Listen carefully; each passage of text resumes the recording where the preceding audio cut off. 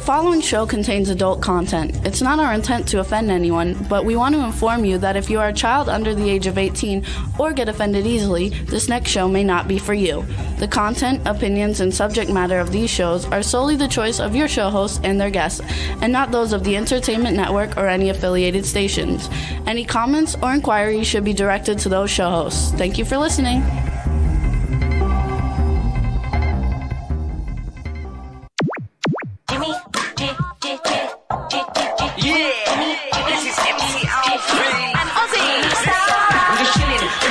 Sitting down and designing, where every man in a thinking, what are we gonna be wearing?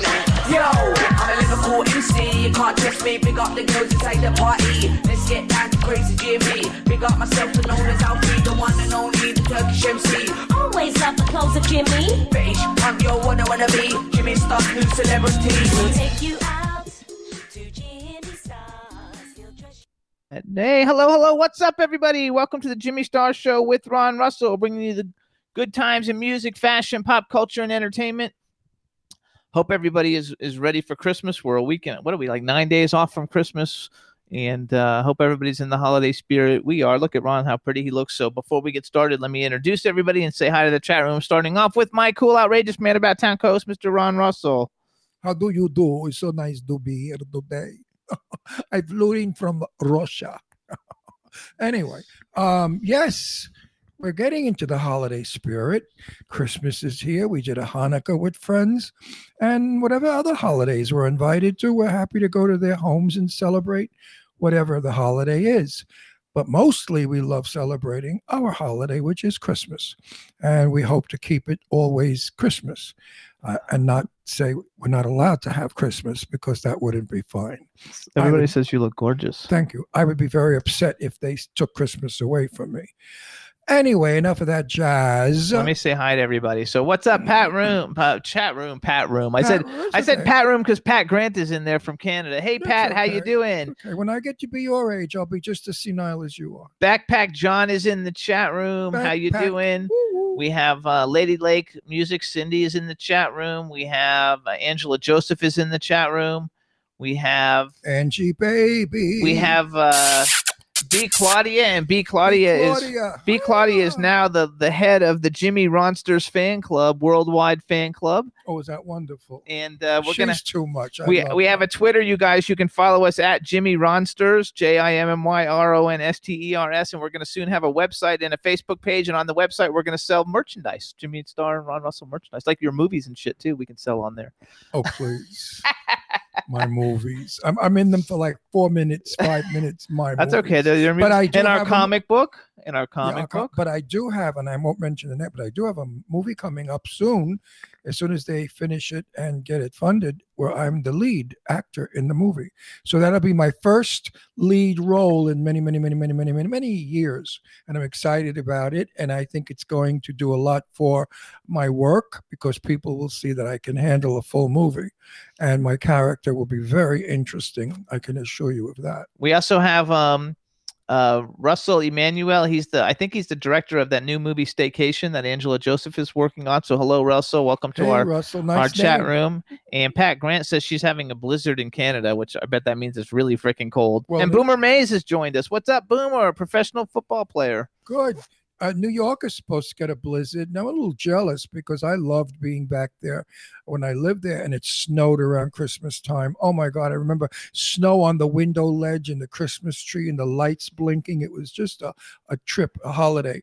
And I also remember one Christmas when my children were little, we had to open the doors and the windows because it was so damn hot to let a cool breeze come in. It was like a 70-degree Christmas, and we were all so depressed. Which is no fun. Teresa Sabin just joined us too. Hey, Teresa, how are you? Teresa's in Florida, so she's probably got good weather. I didn't like Florida Christmases either. I mean, no, it's true. It's true. People would come in, if it was breezy out, they'd blow the balls off my trees, the ting-a-ling-a-ling from the hot air coming in. And we would all swim and go to the Boca Country Club and go to the pool and hang out there Christmas time. So B. Claudia says it's raining in Germany, and Pat Grant says you can't drive a car, you can only use a skidoo. What's a skidoo? It's like a snowmobile, I think. Oh, that's you can't get around in a car. You know what? A whole gang of us in January going skiing up to Big Bear. And I said, I don't ski. I mean, I used to ice skate, but of course I will never ice skate again because God forbid I fell, I'd break a hip. You know, at my age, 50, you break everything. So I will drive a snowmobile. Ride a snowmobile. I don't know if that's exactly what a skidoo is, but I think that's kind of like what it is. That I would do because that's kind of safe. Yeah, Pat says yes. If I fell off a snowmobile, I'm in snow. It's so much fun. Yeah, but I can't, and I'm a good ice skater. You know, I studied under Bobby Denard, who skated with Sonia Henney and Dick Button, and I knew all those people years and years ago from Icecapades, the show Icecapades, and also I met, what's her name, Dory Hamill, the camel. My friend Bobby Denard taught Dorothy Hamill the camel, which when she goes back and moves her arms, Bobby was very famous for teaching skaters to be feminine with their arms and to tell a story. I wonder if Bobby is still with us. They said that she says that in Canada they don't they stop plowing the roads, and so the only way you can get around is in a snowmobile. I think that would be fun for like a couple of hours, and then I would be like ready to go. well, you know what? Plowing in the snow could be fun. And the pig comes out. No, I never. You are filthy. Your mind interprets everything I say into sex because you're a frustrated old maid. I am not. So you guys, please follow Jimmy Ronsters on Twitter because what's with the Ronsters? What is that? Like Linda Ronstadt? What am I? Oh, like it's Ronsters. What's Ronsters? I love it. It's Jimmy Ronsters, not because you have to make something that fits that has both of us in it. You know, you only get 14 letters. Yeah, but Jimmy and Ron, fabulous. That would work. You can't do that. No, you can't do it that way. That's not the name of a fan Jimmy class. and Ron Star. I love it. I think it's all right, you guys. We got 15 followers now, so let's go. We need to get some followers on Twitter, everybody. It's like awesome, and I'm retweeting everything now, so it's fabulous. So, and thanks so much, Beast, a superstar. We want to build this fan club up just like the Backstreet Boys have, or who do you like? I like everybody. Just what's the guy you like so much? Johnny Mathis. Yeah, like a Johnny Mathis fan club. How could you forget Johnny Mathis? I can't help it. I'm having a brain fart. That's like forgetting your own name. Yeah. I mean, Johnny Mathis is the ultimate singer in the world. Meanwhile, Johnny Mathis is like 80-something, and he's still doing not concerts, but he's doing TV, this kind of thing. What is this, Skyping stuff? Yes. And he's singing up a storm.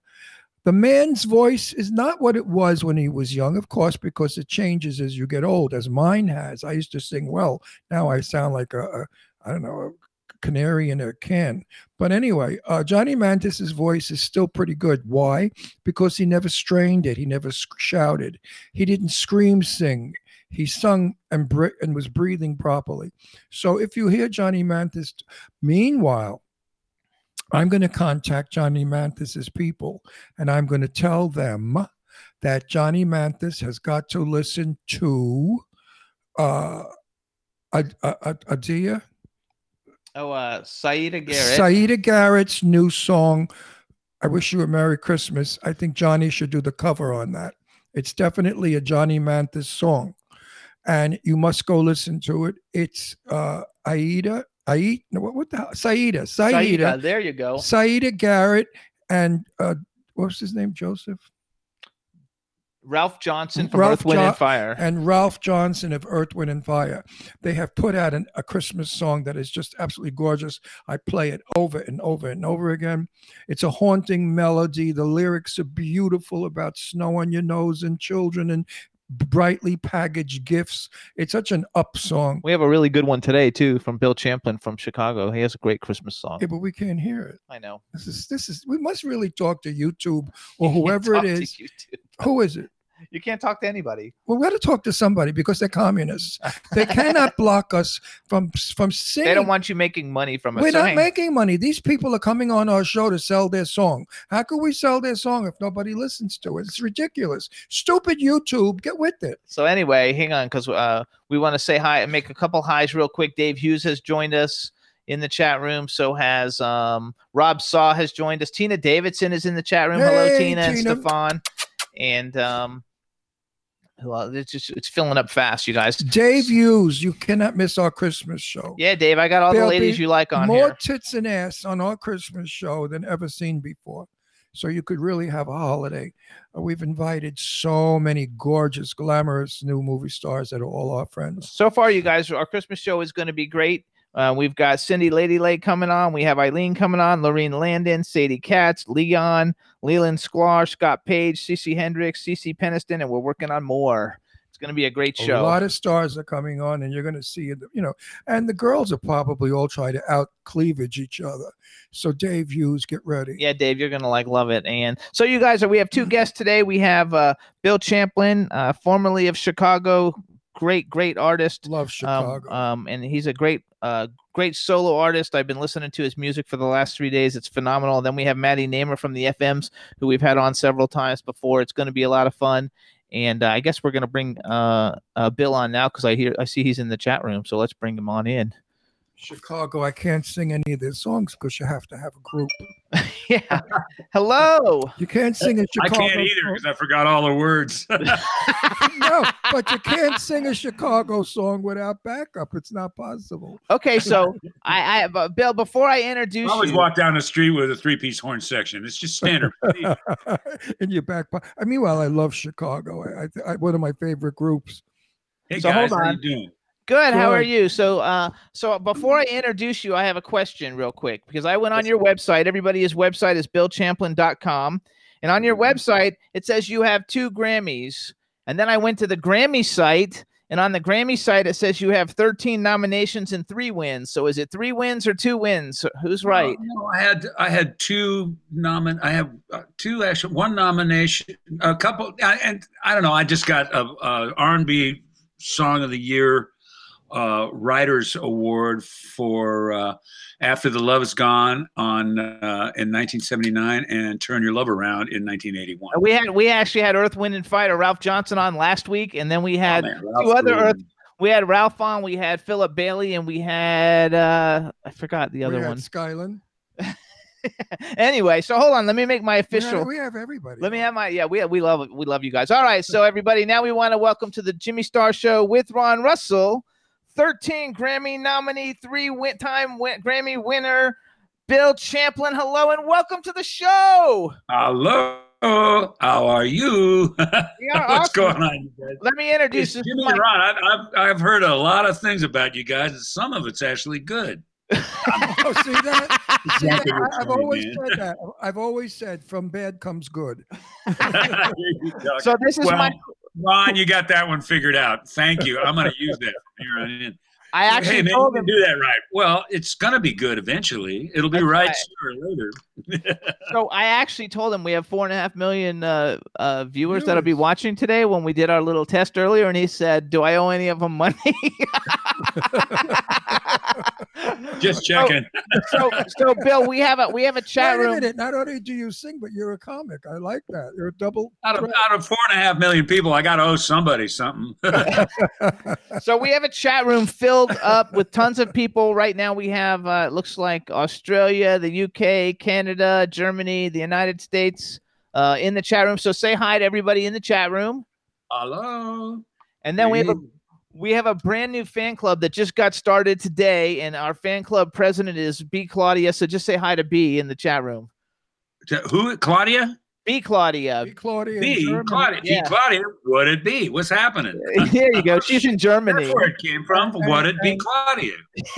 She's one of the biggest supporters of all of our guests. I mean, she really goes way out. Great. Why am I losing my voice? I'm 80 years old. My voice is going. I'm getting like a grandpa voice. I used to have a very husky voice. Now I sound like I'm choking. No, when you get old, your voice goes. Did you know that? I used to sing. They've told me that was going to happen, but I mean, I don't know. Listen to the album. Tell me if it's gone. We're not allowed. It's not. No, we can't listen to it on air. But I have been listening to Bill Champlin music. First of all, Chicago and Bill Champlin music for the last 3 days, knowing that you were coming on the show. So first of all, everybody, you gotta, and we're gonna talk about your new album in a minute. But everybody has to go to Spotify. Don't plug in Chicago. Plug in Bill Champlin, and all his solo stuff comes up. And listen to it on Spotify. And I have to tell you, because these are my 2 favorites, just to let you know, of all the songs that were on there. One of them is called "Gotta Get Back to Love," which actually you sound so phenomenal on, and another one's called Tonight. So everybody needs to go listen to all the songs, but those are the 2 Jimmy Star picks. Do you go through? Those were all on. Those were on. I think on my first 2 solo albums. No, they were on my second solo album. They were on the Runaway album. They're phenomenal songs. So Get Back in Love was actually I didn't write that one. I just sang it. Tom Kelly and another guy, and I forget the other guy's name, but Tom Kelly was one of the writers. Tom's major writer, and a really good singer too. Everybody you work with is major. Now, when you sing, do you go through filters and machinery to sound better? Because that's what everybody's doing nowadays. I mean, maybe if I sang through, I sing like Peggy Lee, but maybe if I went through equipment, I would sound like a man. But, seriously, do you? No, it's true. Peggy Lee had a pretty cool set of pipes, man. She sang really well. I had that very whispery voice like she did, and when I sang, I remember rehearsing one time in my house, and the doorbell rang. Did you see that? Wait. We'll go there later. And the doorbell rang, and I went to the door, and a parcel man brought a parcel, and he said, "Who was that singing? She's got a great voice." And it was me singing. So I just thanked him and closed the door. No, Ron impersonated Jane Russell for years. The movie star Jane Russell, who he actually became really good friends with later in life. But he impersonated her in straight clubs back in the 60s and 70s. Right? 60s and 70s? 60s, 70s, and 80s. And yes. Then I became 100. So he sang in like a woman's voice. And he actually sang, not like drag queens do today. No, I sang live. He actually sang in his own voice. I never lip synced a record. Never. Yeah. If you have the enough music to get in tune and sing a song, go for it. Why bother? I mean, it's like the TV show lip sync, all this lip sync stuff. He hates it. I hate it. I call it lip stink. Yeah, don't forget, back in the 60s and 70s, drag queens or female impersonators had to compete with hippies. Now, how do you compete with a hippie that's so way out and spangled and whatever? So if you didn't have talent, if you weren't a dancer, a stripper, a singer, or some stripper, stripper. No. Some of my best friends were strippers, and men could not believe that those strippers were men. And I had a bunch of rough guys from Brooklyn that came to one of our shows. And these are real, wise guys. And one of our girls was working, and he'd say, I would bawl that. I don't give a crap what it is. He said, she's beautiful. Actually, I was bald a couple of years ago. I was doing chemo I had a little run with cancer. I was doing chemo. And man, it's 4 days after my first chemo, I went like this. Just to scratch my head or something. My hand looked like a mitten. I mean, when it came out quick. It was over with.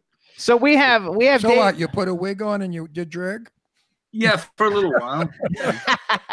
No, Dave Hughes is in the chat room. He's in the UK. He said that you sung the TV show hit tune for "In the Heat of the Night," and he loved that show. Actually, you've done so much stuff like I don't think before I started researching you, I knew you were accomplished because you were with Chicago, but I had no idea actually you have so many accolades that have nothing to do with Chicago, and they're huge accolades. So congratulations, number one, on a phenomenal career. Number two, just to brag a little bit for you guys. So you guys, 3 big hits of Chicago: Hard Habit to Break, Look Away, and I Don't Want to Live Without Your Love. You did lead vocals on those. Like I said, on the Grammy website. Hard Habit to Break, it was a duet with Peter Cetera, who's got one of the finest voices in the history of the world. Yes, he does. He's one really, of my. You hear 3 notes from Peter, and you know who it is. He's one of those. Absolutely. Guys. Actually, though, you have that going on too when you sing. Because I was listening, and after I started listening to all your solo stuff, I was like, what a recognizable voice. So I think everybody's gonna love the new album. Which you guys, he has a brand new album. It's coming out. I want to interrupt. The greatest singers of our time, Bing Crosby, we knew immediately. Frank Sinatra, immediately. Dean Martin, immediately. Johnny Mathis, immediately. So, if Tony Bennett still slamming. Tony is still banging it out. He's 150 and he's still banging it out. So, no, really. Tony's way old. I'm 80. He's way older than I am. I mean, Tony Bennett, he's got to be up near 90. And he's around 90 or at late 80s at the very least. And I don't know if anybody knows that, he's a really accomplished painter. I know that because you know why he painted my house one time. It was double scale. No. Tony's probably going to get all over me. Shut up, Champlin. What do you mean? I met Tony Bennett about 100 years ago because they came from off of Steinway Street in Astoria, he and his brother John. And I met them. And I worked for John Bennett when John Bennett opened a beauty salon on Broadway in Astoria, Queens. And it was the John Bennett Beauty Salon. And I worked there, but I got fired because my mother, who was a socialist, said there's no unions there. And she went outside and started picketing my beauty parlor and wouldn't let my clients in. And John Bennett said, who's that crazy bitch out there that's telling people don't break the scab, don't be a scab, don't break the line. That's a classic example of caught between a rock and a hard place. Wait a minute. I said that crazy bitch is my mother. He said, really? I said, yeah. He said, well, go and take your mother home and don't come back. I hear you talking. No, it's true. That must have felt like, what do I do now? No, I knew my mother's political beliefs. She fought for unions always. My father was a union delegate. So, of course, I mean, how do you put a union? Hey, I'm a member of 3 unions. I'm not really sure why anymore, but for some reason, I'm in AFTRA, I'm in SAG, and I'm in Musicians Union. You have to be if you're going to be in the biz. Well, AFTRA was actually what we used to do when we were doing vocal dates. We would file all the stuff through AFTRA, which is American Federation of Television and Radio Artists. Exactly. And then they merged with SAG, which is Screen Actors Guild.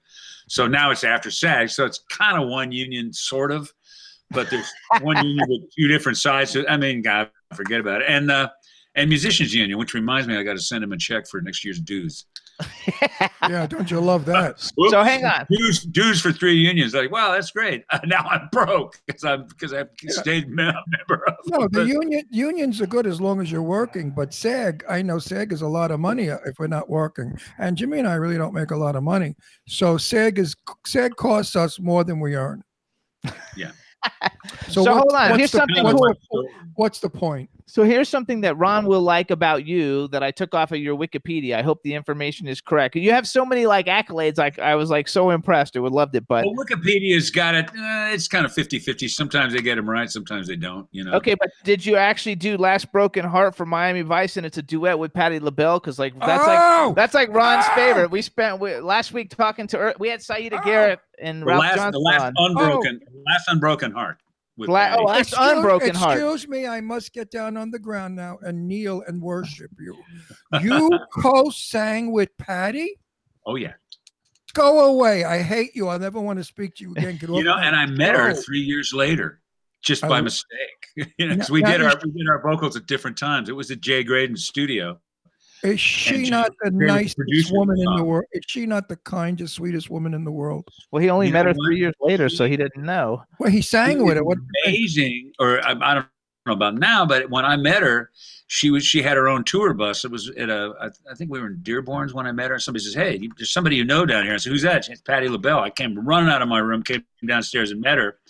And she was cooking Italian food in her tour bus. I love it. And it was as good as any Italian food I've ever had ever. She's a monstrous Italian cook.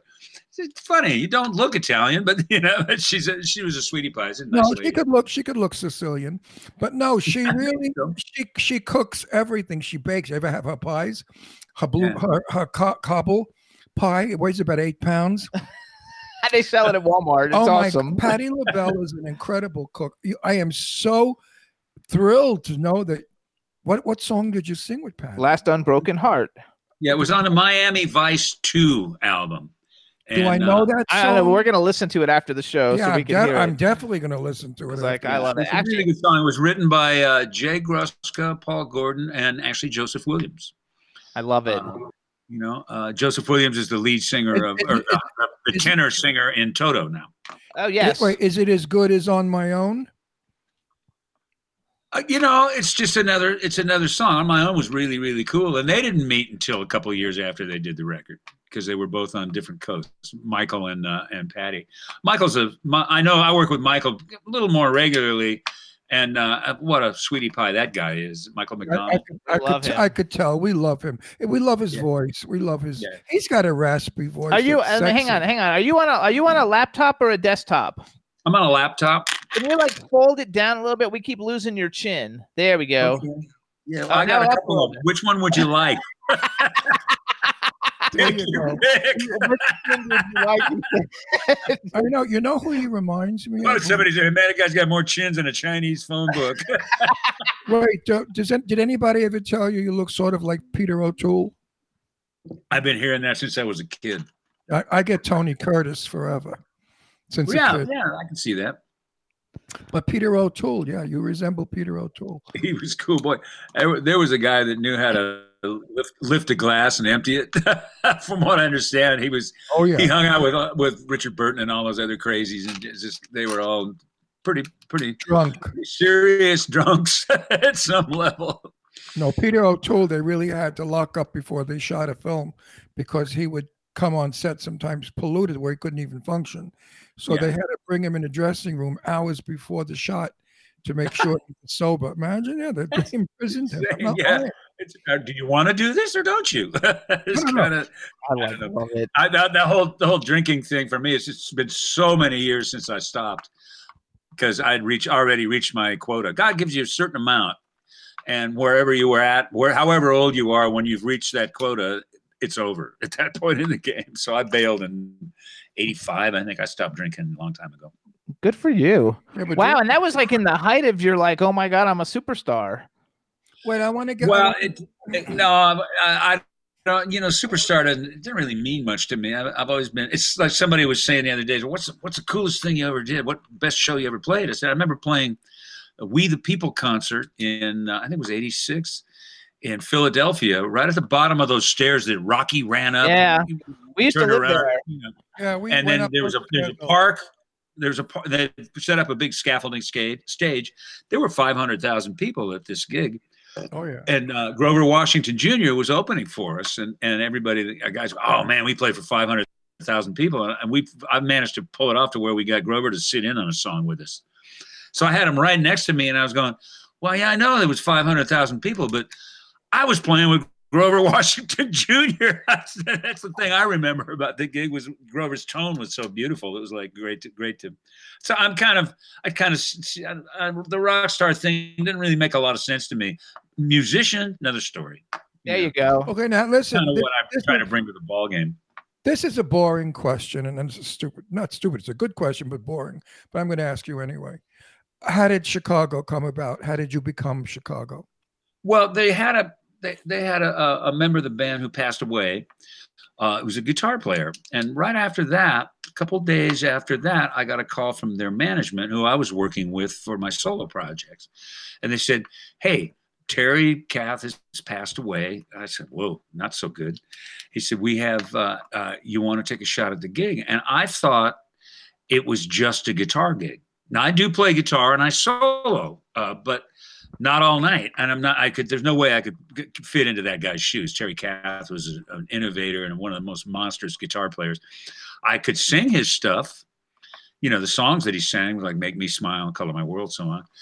But I didn't understand that they could get a sideman to really play the guitar stuff. What they needed was the guitarist. Now, 3 or 4 years later, I was working with Danny Seraphin, and he was producing something for a mutual friend of ours named Angelo. And he said, Angelo called me, said, could you come in and do some backgrounds? And I was right in the middle of doing Lee Rittenauer's album, the Rit album, which I have another song on that called Is It You, which was kind of a big hit. I did all the backgrounds on that one. But I was really tired. I'd been in the studio until God knows when all. And he says, I can't pay you anything. It's just off the cuff. But, I'd worked for him before, years before. And he said, I said, well, I kind of copped an attitude. I said, man, I got a really bad cold, which I kind of did. And he said, Pete said the same thing. I said, Pete? Who's Pete? He said, Peter Cetera, but he's going to come in anyway. I said, I'll be there. Where's the studio?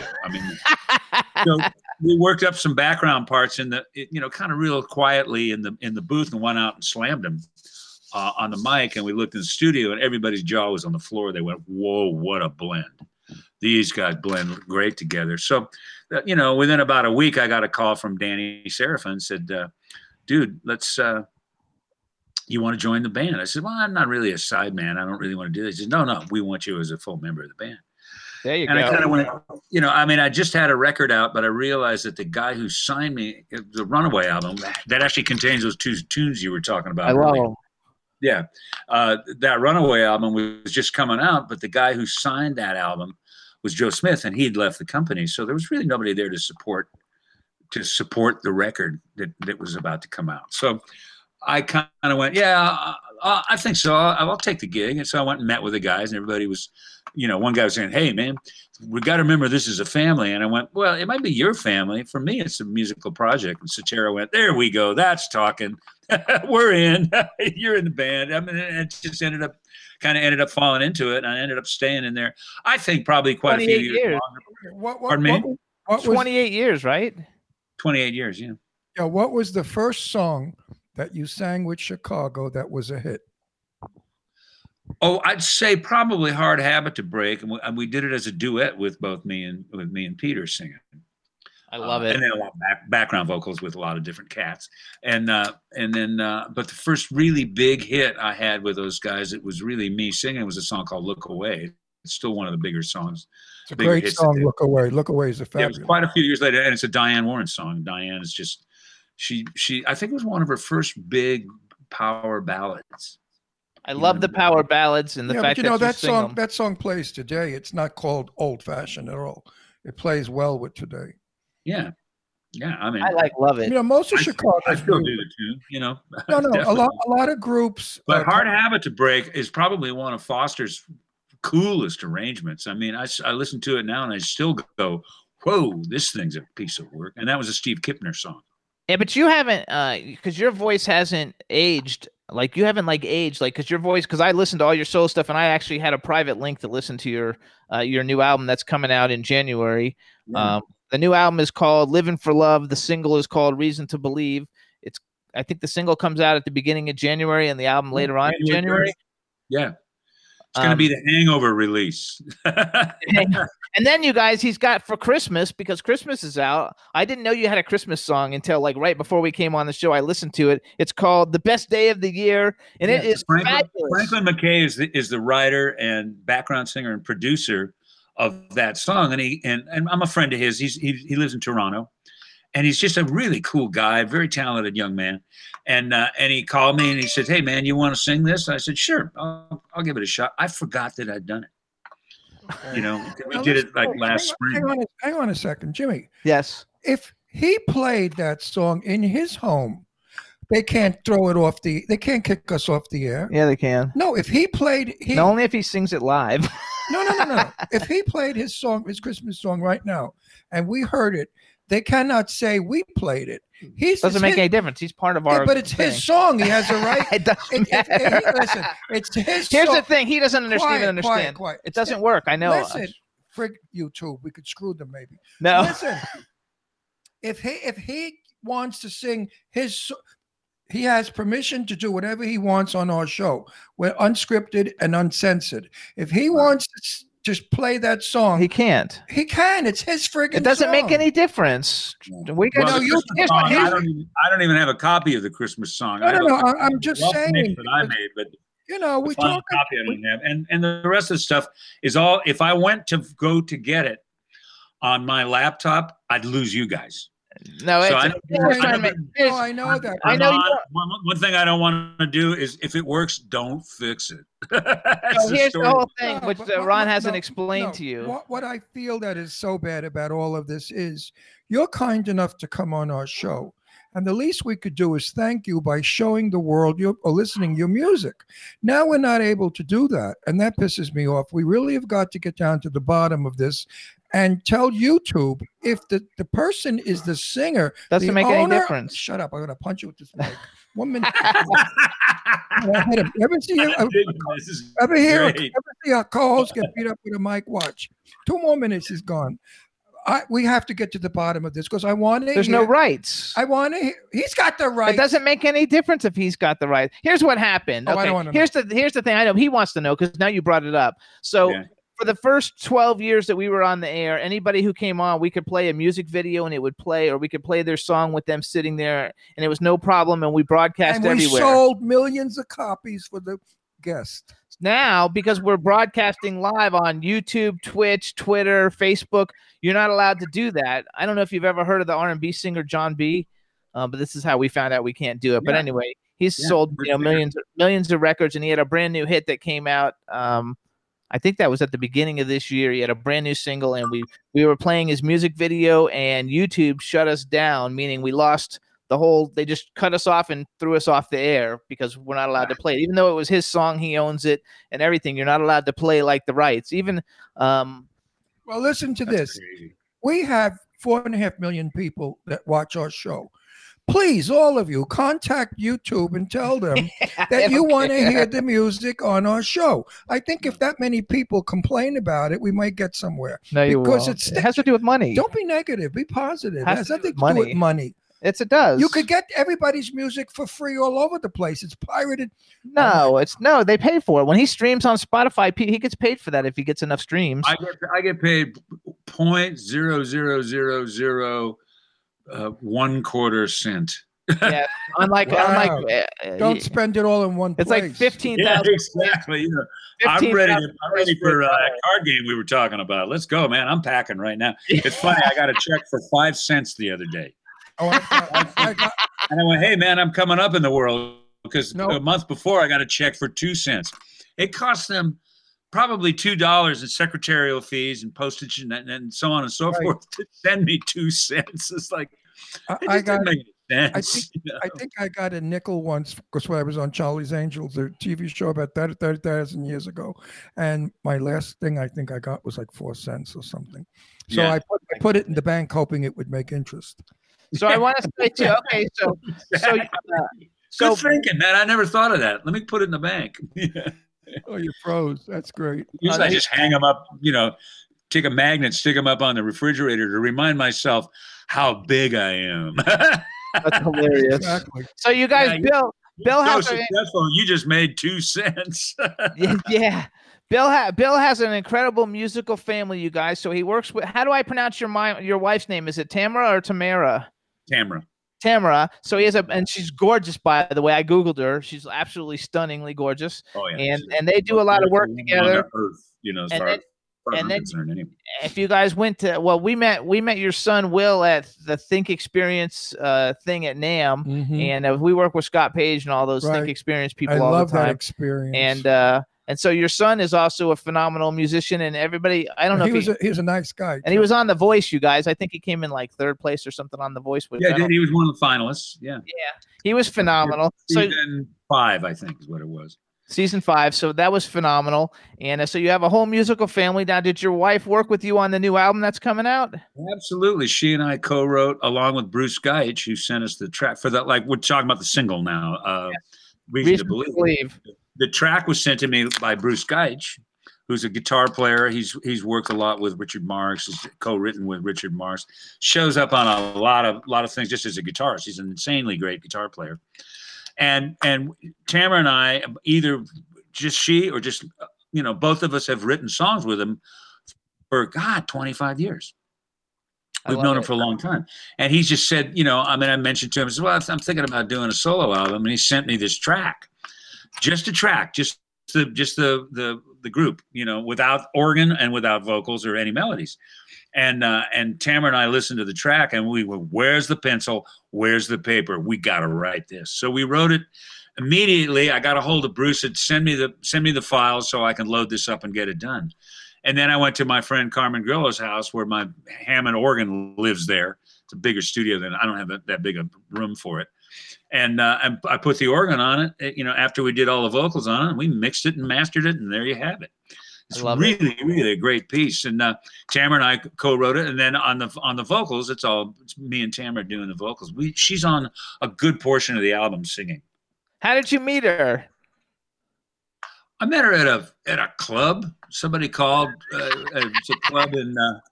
There was a band playing. David Boroff, which was a really cool sax player, had a band on a regular Tuesday night band gig in Encino, California, at a club there, a place called Flying Jib. And he called me and says, "Hey, this girl's going to come sit in. You got to meet her. You got to listen to her sing." So I went and listened to her sing. I went, "Oh, wow!" And I just went up to her and said, "Wow, Wow. let's get together. Let's just write something or do something or So I mean, eventually we were an item, and then we got married. I love it. We got married right, probably 10 minutes after I joined Chicago. I mean, because I know the guys in the band. Some of the guys in the band were at the wedding.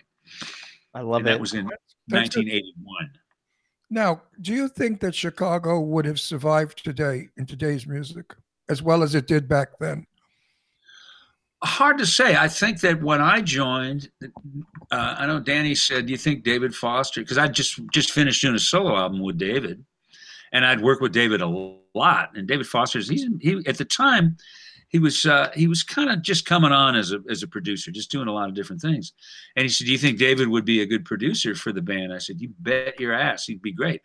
You need to get in and rewrite a lot of stuff or start over, because David's not gonna, he's such a great producer." And I think me, and this was in 81 or 82. I think me being in the ball game at that point of the game, and David being in the ball game, really brought him kind of up to what music was doing at the moment, and David and Peter hit a stride that couldn't quit. I mean, they were really writing good stuff. And I mean, it ended up just really happening.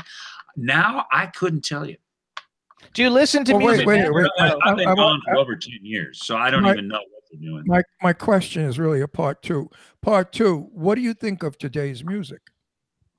Some of it's really good.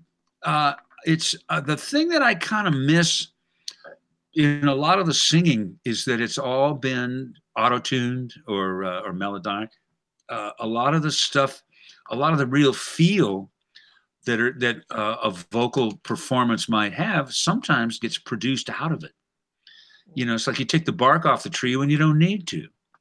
And I think a lot of times you hear a really great vocal, but it's just been fooled with so much, you kind of lose what that guy. That's why with this album, I did on my album this time, I did one thing that I really, I'm a kind of a well-known background arranger and producer. And a lot of times, I mean, for years, I'd do a background date and then knock off a lead real quick. And I made sure that I did not do that this time, that I did the backgrounds and then come back the next day and do the leads, because it's a different hat. You're wearing a different hat to make that work. And I wanted to try to get the lead vocals to speak to the, to really touch the listener, instead of just, hey, here's another really good professional vocalist. And what do you think of rap? Ron doesn't like it. I don't care. First time I heard a rap record, aside from some of the stuff James Brown did, which wasn't really rap, but he talked a lot. I kept thinking that the disc jockey was talking. I was waiting for the singer to come in. That's exactly right. That's exactly. Anybody can talk. And, I think it's a really cool art form. I saw a kid, a high school kid that my son knew when he was in high school, came over to the house. And I just saw him just start flying, just off the top of his head, just started rapping, and really cool. I was very impressed because he was rhyming. Everything was together. It was all going in a certain direction. He had a chorus. I mean, it was cool. There was something very cool about it. I miss the melody. Yeah, but you can't fall in love with rap music. Oh, Ron likes the I like the drum, parts. You can't fall in love with rap. I mean, there's a lot of music out there that I don't particularly dig, but if there's something in it I do dig, I pay attention. So I have two things for you, though, then, because I've got somebody in the chat room wrote a question. They want to know if you worked on Saturday in the Park, so I guess that must be a Chicago song they like a lot. Yeah, I love that song. Saturday in the Park. Of course he knows it. Not Bill, you banana. I know it too. No, it was one of their biggest songs. Are you kidding? That's a Robert Lamb tune, and they recorded that and put it out long before I was in the band. Okay, so he's not on that one. I came into the band on the 16th album, so they had 15 albums before I even knew those guys. Right.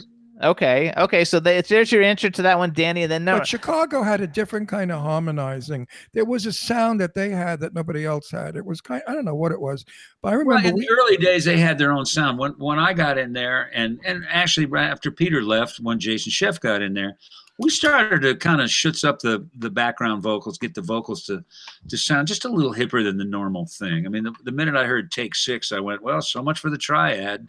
I just. Oh yeah, I love Take Six. There's a way to voice things out that to make them really kind of cool, really kind of more interesting. At least more interesting, keep my interest. You know what I mean? So it's just the same. It's kind of the same situation. There's always been good producers with Chicago at different times on different records. I think there's some points where, in terms of really going to radio, I think at some points in their career they've kind of lost their way a little bit. And I think that's one of the reasons David Foster was really good for the time. He might not have been good in the early 70s or late 60s, but he was really, really good for when he came in. I mean, it was a whole different sound. Oh my God, he's so good now. Do you think the music of the 60s and 70s was the best? I think there's a lot of great stuff in those, and what I was just speaking of before is a lot of the stuff now is it's produced one step too far. They clean things up. I mean, there's a friend of mine, actually Jason Sheff's working with a band in Nashville, and it's so good. But it's almost too good. I mean, I call it, hey, you going down to work on the perfect record? Yeah. I know what you mean. Jimi Hendrix wasn't perfect. It was a little out of tune, a little out of time at times, but he sells more records in a week than he did in his whole life.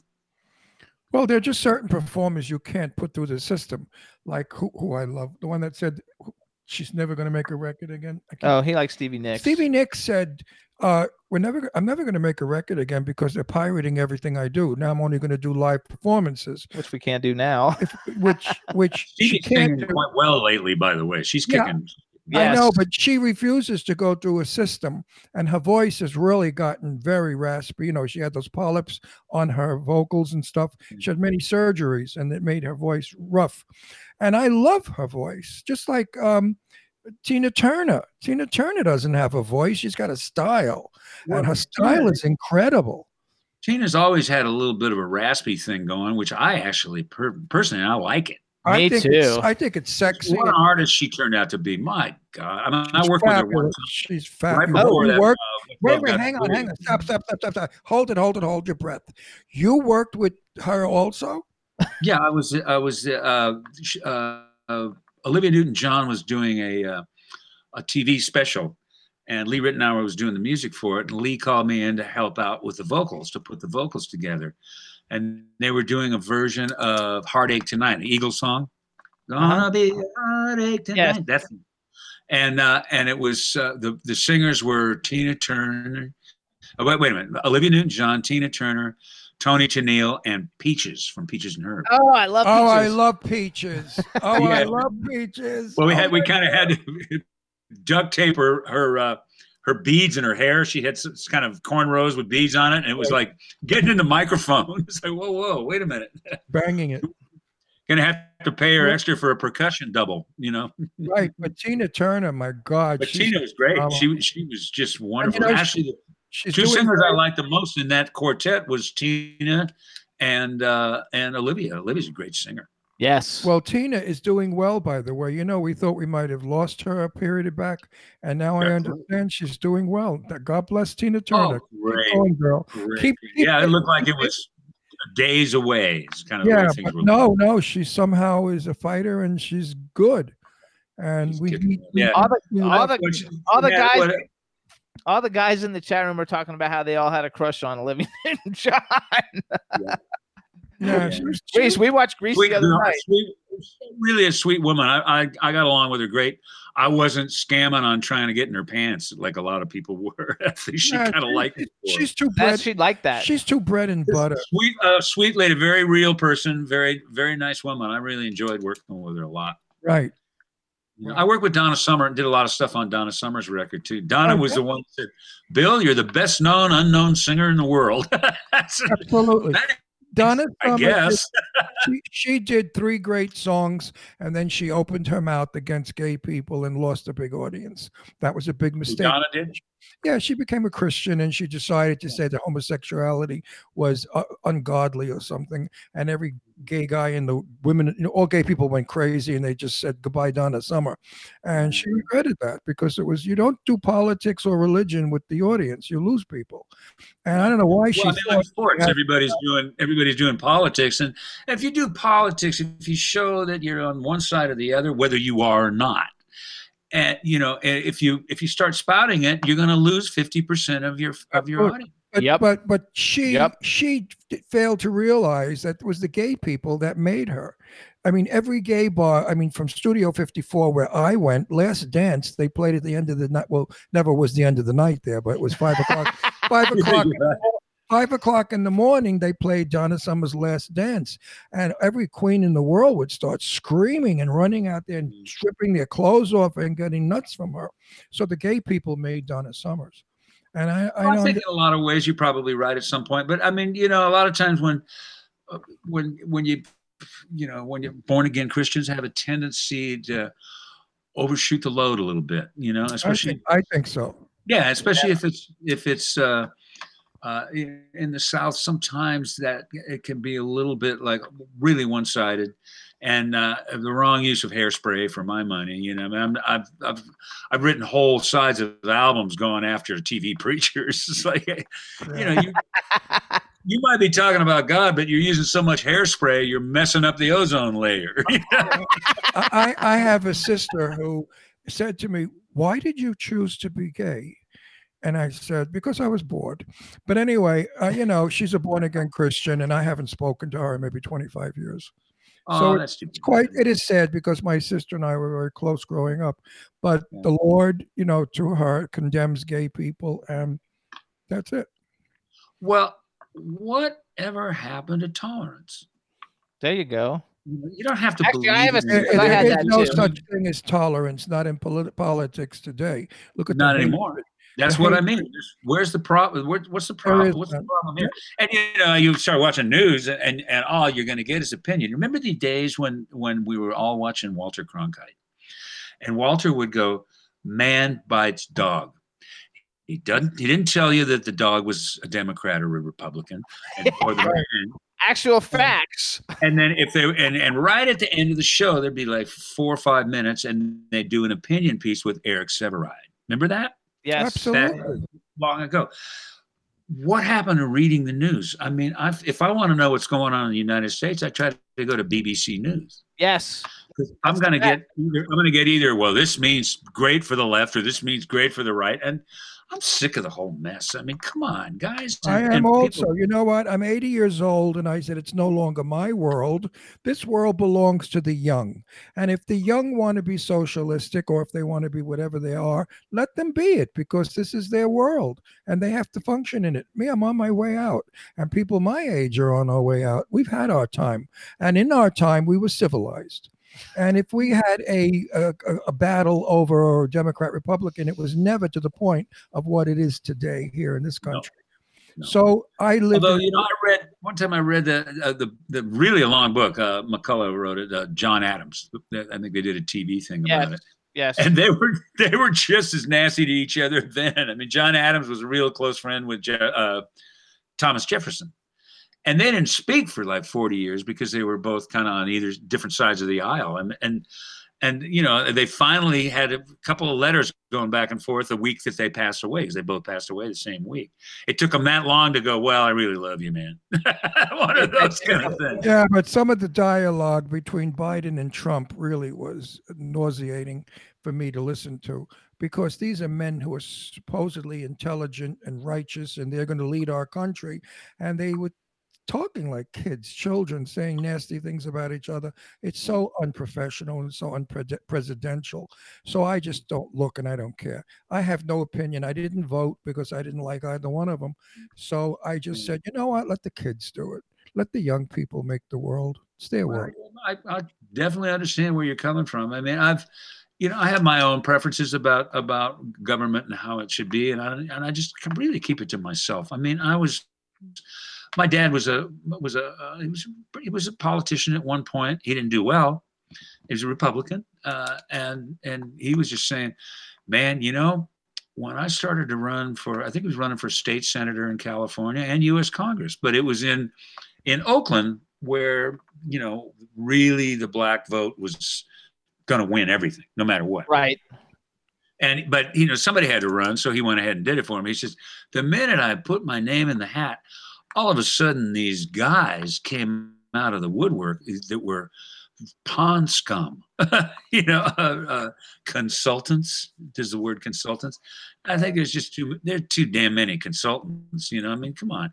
I don't think that monies for local elections. Look what's going on in Georgia right now. It's insane. Yes. There's so much money being put into this thing from outside of Georgia. I don't think there should be a law saying no monies for campaigns in any state without being generated in that state. And I think that would solve things. I mean, just in the last maybe 8 years, the amount of money going into campaigns is ridiculous. It used to be $1 million. You know, you'd hear about it 4 or 5 months before there'd be stuff. But now, I mean, somebody gets in and they're already fighting it out over the next election 4 years down the line. Yeah, well, some idiot wrote on my Facebook page a while back. He said, "Ron Russell, you are a privileged white person." So I wrote back, "Yes, I'm very privileged. I was born in Red Hook projects in Brooklyn. My parents were on welfare. I was very privileged. I lived in Astoria, Queens, in an old house that didn't have steam heat or hot water. I had to boil the water in a spaghetti pot, throw it in a bathtub, add some cold water, and take a bath in 2 inches of water. I was very privileged. But how about Trump and Biden? They're white privileged people, and how come you're not calling out them? Why do you pick on me? I mean, I don't have $600 billion like Biden does, or the $1 trillion that Trump has. So call kind of $600 billion people. How does a guy who's been working for the government for regular, you know, whatever since he was 21? $178,000 a year. Yeah, but we can't go there. We're going to get in trouble. How does that turn into $600 million without selling? They play Monopoly and they went, you know, don't pass go. So let's go out of this conversation. We get in trouble with politics. We get in trouble. Hey, listen, we can go to religion next. I want to make one final statement, and Bill, you're going to agree with me. Yes, sir. Some of the most wonderful, fabulous people that I truly do love are black people. No one should generalize and base black people as criminal. Yes, there are criminal black people, but there are criminal white people and criminal Asian people and criminal every fucking people. So, you know, but I mean, like, we have the most dearest, wonderful black friends in the music business. And I mean, I love them. Johnny Mathis is like my dearest. Johnny Mathis is his favorite singer of all time. Yeah, and I know. How about this one for Friends in Love with Johnny Mathis and Dionne Warwick? Love it. Yeah. I co-wrote that song and was involved in the background vocals. So you know Johnny also? Yeah. I haven't seen him in a long time. We don't really hang out in the same circle. And I don't even know if he lives here. But we both grew up in San Francisco, Bay Area. No, he lives up on Sunset Drive. I think if he's still his house went his house went on fire a while back. You know, he said something to me very interesting. I love it. He said Diana Ross built a house like right in front of his to block his view. He froze. Diana Ross and Johnny don't get along, I don't think. He froze. See that? I don't. Hey, Bill, say something. Can we hear you? What happened? They censored what he was saying. No. Hey, Rebel, what happened to him? Maybe take him out and bring him back or something. There we go. Hey, what's up, everybody? He's coming back. I think we have he has a Wi-Fi problem, maybe. So what's up, chat room? I hope you guys are having fun. I can't pay attention because it's going so fast in the chat room, and there's so many things going on. He says, talk about food. I'm hungry. No, we're not talking about food. And there's so many things. It says I wrote he's frozen. Okay. Anyway, you guys, I hope you guys are enjoying this. Bill Champlin is a superstar in his own right. I hope they didn't censor us like they do in Russia, communism stuff. I'm scared stiff. They say they love your sweater. Yeah, it's not a sweater. It's a cotton cardigan. Sweater, I believe, is knitted, crocheted, or knit wool or some crap. Anyway, yeah, it's cold. It's chilly in here. We have the AC on because of the hot lights, and I get chilly. Yeah, it's very cold in Palm Springs. It's like 50, which is cold for us. Hey. Bill, what happened? Okay, jump back on. Okay. Bye. That's funny. He was calling me. Keep talking. Okay, so yeah, so it's cold here in Palm Springs. You know, the climate has changed. In the summertime, we get 120, and in the winter, we get 42, which is a big, big desert change. But if you know the desert, you know the desert's hot in the day but cold at night. And we like that in the summer months because we could sleep with a window open and without a blanket. But in the wintertime, you close the windows and you do blankets. And we put the heat on in this house many a night. It's cold here. So don't think that Palm Springs is like Florida. It is not. Our guest is really cool. He's really nice. Politics, you know, everybody has their own opinion. And my opinion was, I don't know. I don't understand it. It's very difficult for me to understand what's going on because I've lived a different world. I lived 80 years in a world that's now changing. And change is difficult for older people because we're set in our ways. I mean, I still miss, you know, my 1963 Thunderbird red convertible. There you go. I've had so many cars, you know, and my Thunderbird just keeps coming back. It's the most wonderful car I've ever owned. Hey, he's back. I'm sorry about that. Since all these fires in California, somehow internet Wi-Fi just kind of stops and starts. And I got a 5G machine right outside of my house, which kind of, I don't even want to go into what that's about, but I still get real problems with Wi-Fi. So sorry, you guys. That's okay. I thought so that, you know I thought they censored you. we had it could be. We actually had a lot of times when they should. We had Dionne Warwick on the show last year, which is very cool, and so she's a sweet lady. I like she was wonderful. She was flying all over the joint. I mean, she was having a good time. We had a great time with her, though. So, she was happy. My light went out. So I have a question for you. Let's go. Listen. Think like we were talking before about the music today. Like, are there any artists today that you like? Oh my gosh, I really would like this person, or I listen to this person, or what kind of music? Like, if you were just sitting around, would you listen to? Well, you know, I hear an occasional song here and there. My wife Tamara kind of keeps a little more on top of what the new music's all about, and my son Will does also. I'm kind of locked into my own group. There's some cool stuff going on. There's a band called what is it called? Fallout Boy. Yeah. That singer has got iron pipes. I mean, I saw a show. It was about almost a 2-hour show on television, and this guy was right in the hard range, and he stayed right in tune on the case for the whole set. Really good singer, in tune. It's not exactly my kind of music. I mean, in a lot of ways, you don't hear R&B the way it used to be. I'm a giant Stevie Wonder fan, you know, Donny Hathaway, all the major cats. And I understand Stevie might be feeling better lately. Yes, I heard that too. Hey, I just want to remind you, while we got this Wi-Fi, that the digital release of this album is going to be probably mid-January. But if anybody's interested in CD, we're going to do that on our website. So it's BillChamplin.com/shop. And we're going to have that. Tamara's kind of getting that all together. Right now, the discs are being made at disc makers as we speak. So, and the cover on the CD is just ridiculous. It's a great artist. Actually, he paints. He lives in Maui, but he doesn't do dolphins. He doesn't do island art, which gets really old really quick. But it's as good as it gets. A guy named Vladimir Kush, and we saw a piece of work that he'd done. We actually bought the painting or bought the print and licensed it for the album cover, and it's just beautiful. I mean, somebody said, are you going to do an LP? And I'm going, man, just think of what the cover would look like then. So one thing about that too, then you should tell people. So you guys, if you go to BillChamplin.com, you can buy a regular version. You can also get an autographed version, and he's got autographed versions of all other kinds of things that you can get on BillChamplin.com. And you can also follow him on Twitter. He's at Bill Champlin. It's BillChamplin, which you got to follow me back. I got a Twitter account. I don't think I've ever been on it, but I know the guys at Imagine Records have been really, really cool. There's three of them. I mean, the owner basically is Bob Weingart. He's a monster. He's a wonderful guy.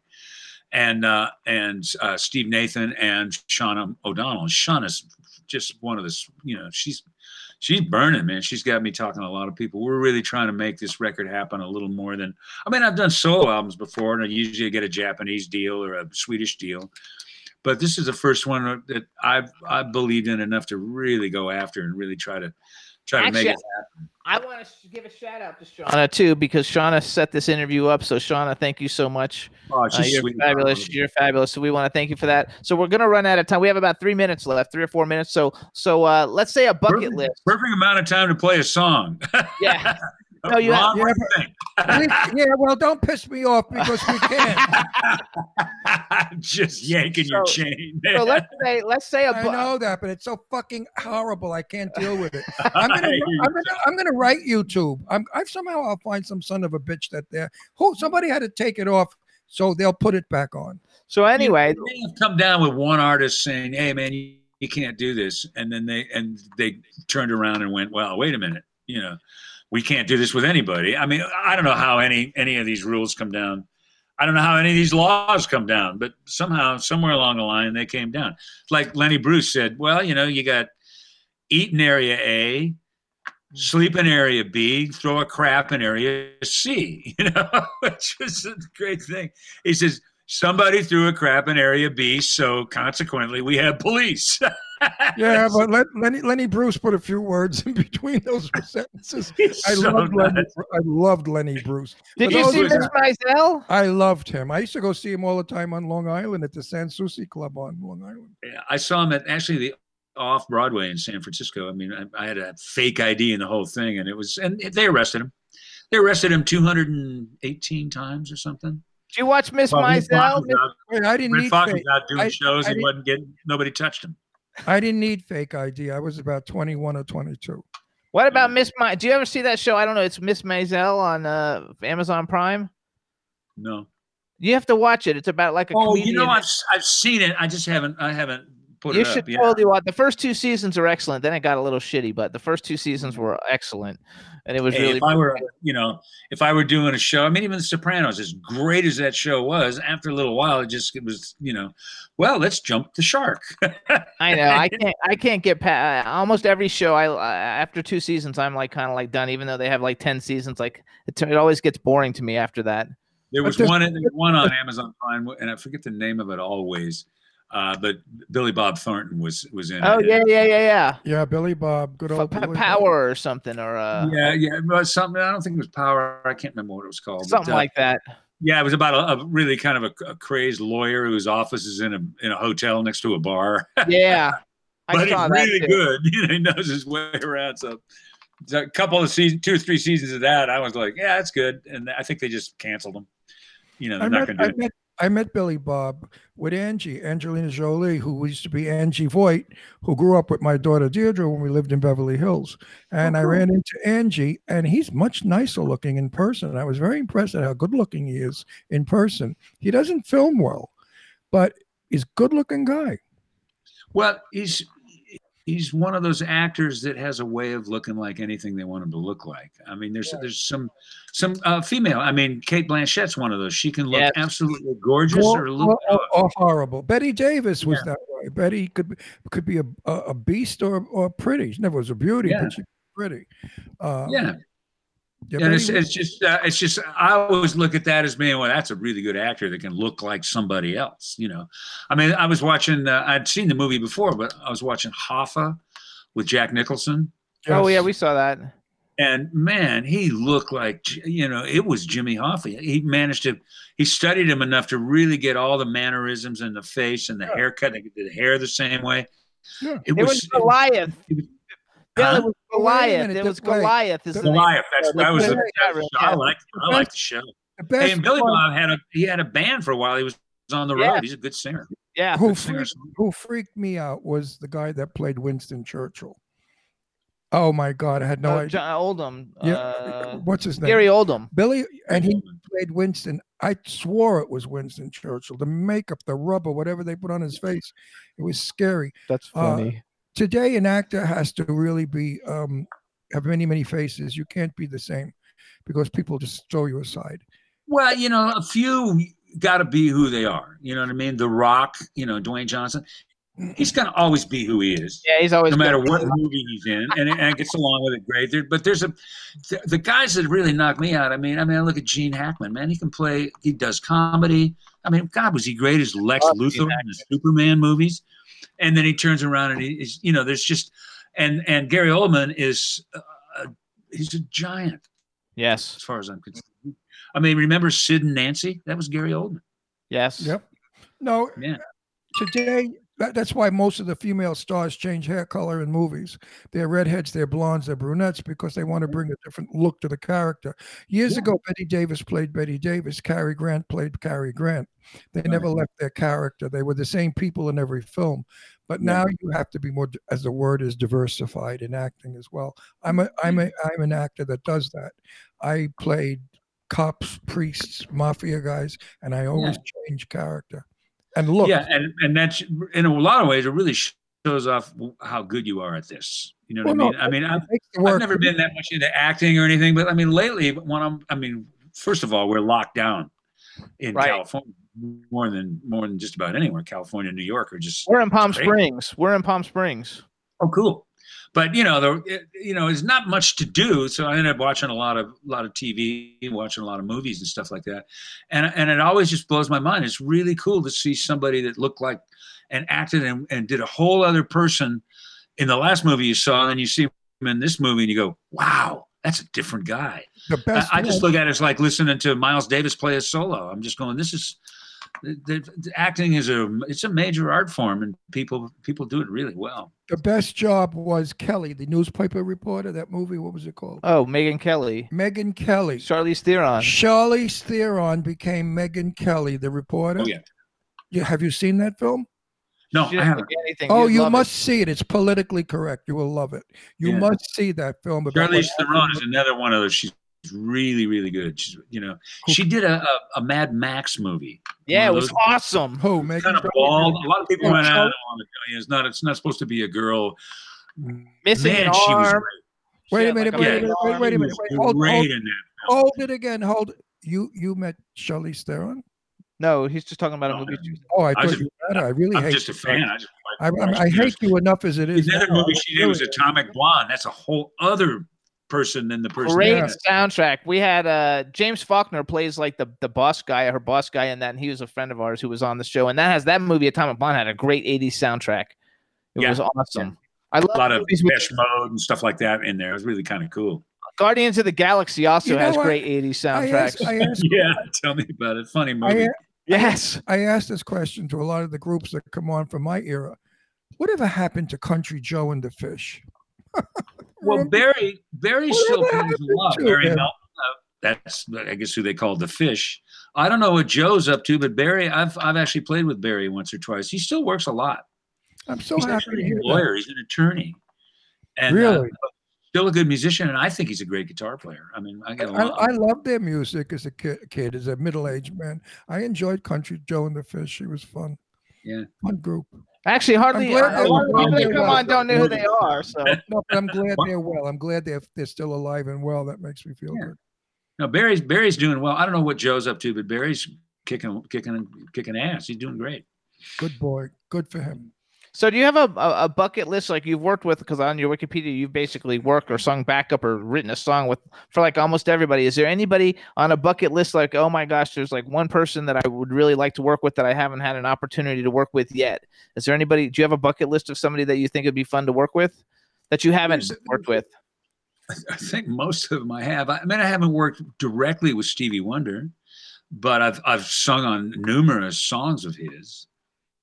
That's so cool. Lee Ritenour put out an album and had me do a version of Isn't She Lovely, which was really fun. And Foster arranged it and played on it. And both Procaros played on it, Mike and Jeff, both of whom are no longer with us. Did you do anything on Lately? Lately's like my favorite Stevie Wonder song. No, I didn't do anything on that. I haven't been on his records, but I've been on covers of his songs. Oh, okay. Okay. Just he's, I don't know if I would ever work with him, but I certainly, I mean, there's a song on my album called A Stevie Song, which it's about Stevie Wonder, basically. I love it. In the chat room, they're asking, like, what do you think about like all the singing shows? I know your son was one of them, but in general, what do you think about like The Voice or American Idol or any of those shows? Is it something that you think is good for the industry or not so good?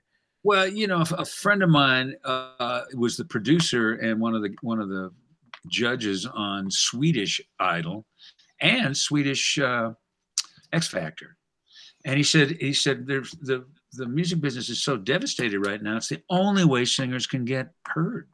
Okay. It's the only way people can get any visibility. So in that sense, it's great. I mean, there's been a handful of people that came mostly out of American Idol that were, really, really good and still swinging hard, not quite so much with The Voice. The Voice was really good. The band on The Voice is smoking. Good band. Yes. And I think their production's, in some ways even a little bit cooler than what American Idol is. But for the most part, when I before Will got on these things, I started going to see him once a week for how many weeks he was on. I'd look at it and I go, it's not about the winners, it's about the losers. That's what they're selling to the audience, is watching somebody be, well, you're horrible. I mean, that's what, what's his name? Simon Cowell. Yeah. I mean, he had a way of just being so, what's the word for it? Just, they're not very polite on any level, and he just being a creep. That's what people were watching to see. Yes, if he was going to be a creep or not. Negative. Listen, we get fans that say, I love when you and Jimmy fight. So every time Jimmy and I are on the air, we fight, but we're really not fighting. We just do it to make everybody happy. So, fighting is in. So listen, Well, I want to ask you. I want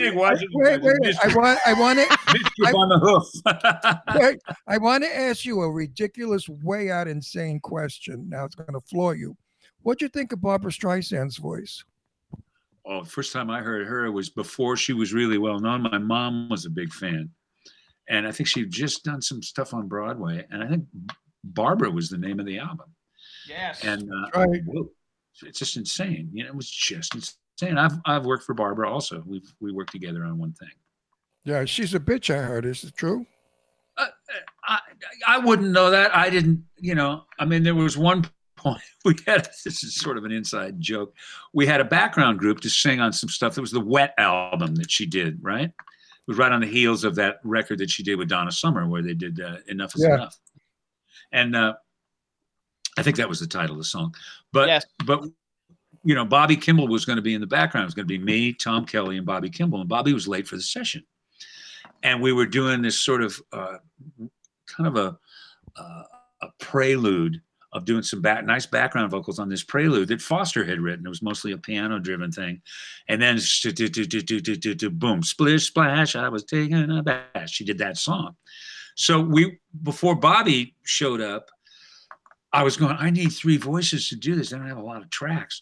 So I said, Barbara, you feel like singing backgrounds?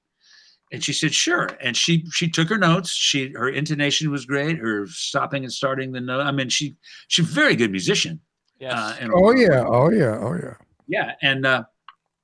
And she was great. And I said, hey, and at the time we had a joke about the name of our background group. We called ourselves the Drambuie Dildos, because we played it just sort of ended up being this funny thing. And I said, Barbara, you're an honorary member of the Drambuie Dildos. She didn't get it. And John Peters, when she was with John Peters, and both of them, you could see the hair on the back of her neck. Said, what'd you call me? I said, no. And David Foster's going, oh shit, what now? You and your mouth, Well, and I explained to her, I said, actually, it was a compliment. This is a joke name we have for ourselves, And she ended up being great. And at the end of it, she says, hey, man, have Bill knock off a couple of raves on the end that I can rip, which I did. I just sang them in falsetto and banged off a few raves. I love that. Really a good singer. I think her version of Somewhere, the Leonard Bernstein. Beautiful. Oh, Foster killed it. She killed it. It was just gorgeous. Lainey Kazan is a very dear friend of mine. You know who Lainey I Kazan is? loved her singing when Well, she was. she's even a better human being as an actress. Lainey told me, it's a public story, so I can say it. Lainey was Barbara's understudy in Funny Girl. And one night, Barbara was ill. And Lainey's mother went and called the press and said that Lainey was going to appear that night in Funny Girl. Well, Barbara got wind of it and she went on. And Lainey looked like a jerk because all the press was there to review Lainey. So Lainey said to me, Barbara is just not a nice person. They don't care for each other. So I got a lot of Barbara Streisand stories from Lainey Kazan. Lainey will probably kill me. Lainey Kazan was great. She was a great jazz singer for a long time. She still is. She's fabulous. Yeah, she's fabulous. And I loved her in Believe It or Not, Don't Mess with the Zohan. Did you ever see that movie? I love that movie. But wait, Crazy movie. And she was wonderful in that movie. Very funny. Lainey Kazan has an album out, Body and Soul. And nobody has ever sung Body and Soul better than Lainey Kazan. I listen to it constantly. And a great person. I love her to death. So anyway, hang on, you guys. Seems like she's got a major sense of humor. It looks like she's a fun hang. You know what I mean? She is very funny in person. She's got that Jewish Brooklyn humor, which I have, which is very given because if you're raised in Brooklyn, you have this wonderful accent. And Lainey is just one of the most super people in the world. So anyway, Bill, we have to say goodbye because we have another guest coming in. But we want everybody to, first of all, you guys go to Bill Champlin. Like that, is it? Well, let me see. Let me take. Oh no, I'm just yanking your chain. BillChamplin.com. You guys, the new album coming out is called "Living for Love." The single that's coming out on the 1st is "Reason to Believe." Please support him. He's fabulous. We want to thank you and congratulations on all your success. Thank you for visiting with us. It was such fun. You guys are fun hanging with you. You guys are out of your minds and just. Good. You know, I kind of had a feeling, you know, when I talked to Jimmy earlier, I kind of had a feeling we're going into the mischievous room. Yes, we are. Yes, you guys are having too much fun, and I want you to stop it right now. No, we tell it like it is, and we say the things that you think but are afraid to say. That's why we are number one in the world. Did you know we're 2 years in a row the number one web show? Yeah. Cool. We love it. Like so thank you so much, Bill. You like rock, and we'll see you soon. And have a Merry Christmas. Merry Christmas. Great, you guys. Thanks for hanging with me. See, have a Merry Christmas and a fun 21. All righty, bye-bye. We'll see you again. Bye-bye. Bye. All right, everybody. Nice hope you guys Bill enjoyed it. Now we're going to bring in our next guest, Matte Namer. Let's go. Rock and roll, baby. Hi. Hey, oh my gosh, you look normal. This is normal for you guys. All right. No, last time we had you on, you had a pink wig, and so I thought maybe you were going to have the pink wig and the skirt on today. Last time I was on, I was at a in a mansion in New Orleans, like a wonderful kinky sex party mansion in New Orleans. Yes, I remember, and it was awesome. This time I'm just sitting alone in a hotel room, as there's a crazy giant snowstorm in New York City and everyone's sick and just come a long way in a year, right? Absolutely. Wait, are you in New York right now? Yeah, I'm in the city. How much snow is there in Manhattan? There's I was just outside a moment ago to get my daily dose of sunshine for like an hour. How much snow is there? There's just like little wisps so far, but I think tonight's gonna be like the big dumping. Yes, I think so too. So everybody, now we want to welcome back to the Jimmy Star Show with Ron Russell, the incredibly talented and super cool Matte Namer from the FMs, fucking rock star. Hello, welcome back to the show. We're happy to have you. Yeah, thanks so much. I'm so happy to be back with you guys. Doing this show is so much fun. This is the third time I've done it, I think. That's right. And the first time was a few years ago. Yes, when we lived in Pennsylvania the first time, when we came and saw you guys play, actually at the Bowery, I think. And we're still here. Yeah. Which is remarkable. It's shocking. So Ron and I, we have a chat room filled with people. Say hi to everybody in the chat room. Hello, everyone. Refreshing my memory. Is this the band that were banging on the garbage pails for drums? No. What band was that? Actually, that was Revolution. Revolution. They didn't have a drummer. Drums. So the guy got a garbage pail and he was banging. But it was they actually played the one night together though at the Bowery, right? Didn't you guys? With Revolution. We met them. They were playing. Yeah, it was freaking like awesome. What happened? I haven't heard from Noah in a long time. Oh, he just sent us a happy Merry Christmas. Merry Christmas, by the way. And I haven't heard from Olga either. Noah, Olga. That's okay. They're not on my Facebook page. They don't do Facebook too much, but you can find them on Instagram. Yeah. Anyway, you guys, so that Matty is from the FMs. They got FMs. They're like rocking. So first of all, he's in New York City, and we met him in New York City. Yep. But one thing that you'll find is cool is he also lives in Ithaca. Yeah, I moved to Ithaca this year. I have a friend up there, Linda Sagan, Carl Sagan's ex-wife. Oh, Linda, nice. And her son, and her son lives up there also. Josh, I think his name was. Jimmy, I think you and I chatted about that a little bit, actually. Yeah. So, like, why the move from the city to Ithaca? Cold, freezing, snowy. God, ugh. That's why I moved there. Actually, I just you're nuts. I love dark, snowy places. So. Oh well, I the last time I was there was in August, and it was dark, snowy, and cold. Actually, in the summertime, it's an amazing place to be. I live about 10 minutes away from about 100 waterfalls over there. Yeah, no, it is beautiful. It's really cool. It's a really unique place. A lot of people kind of moved out of the city this year that were friends of mine, which is sad in itself. But I'm kind of entering a new chapter in my life where I'm kind of being Farmer Matty now. And I live. Animals? Do you have animals on the farm? No, we don't really. I'm not actually a farmer, but I live in a rural area, and we do have pets and stuff. But I lived in I grew up in Greenwich Village. I lived in Greenwich Village in Brooklyn my entire life. So this is really the first time I've ever lived outside New York City, and so far I'm loving it. There's just a lot of space. It's really beautiful up there. I am building a music studio, so I'll have like a really nice music studio that I get to play around in a lot. And Ithaca is a really kind of interesting geographical place because if you look at a map, you'll see that you kind of imagine every major city in the Northeast as kind of the numbers on a clock.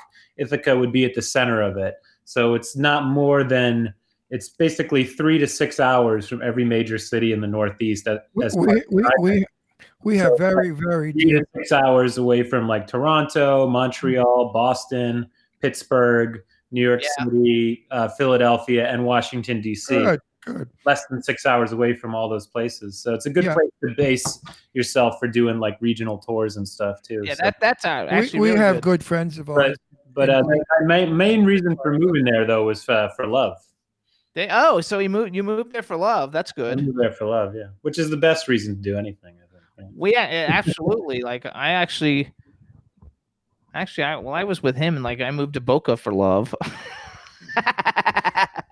No, we have friends who live in, where do they live? Lake Geneva. Okay. Which isn't that far from Ithaca because I know that we went to Ithaca from there, so it was like an hour drive or something, right? And maybe it's close to Canada, and we used to go every summer for 4th of July when we lived in Pennsylvania, and nice. And it was super like cool. So like I loved the whole thing. That's cool. Yeah, I think I was in Los Angeles too. I was kind of near y'all. I just went out there to shoot a music video with this incredible video artist. I'm really unbelievably excited about it. You came to LA? Yeah, I was just in LA. I just got back on Monday morning. We were working with this guy, Matt Namer, out there, who is honestly the best music video artist I've ever seen in my life. He's unbelievable, the work that he does. And the latest video that he just did was actually for Marilyn Manson. He did a song called We Are Chaos for him. And he does a lot of work for Tom Waits and just really a lot of really cool musicians. So it was really an amazing opportunity for us to get to work with him. And he just was really enthusiastic about the project. I think that for him, it was just a very, this song that we wrote that we're making the video for is called Song X.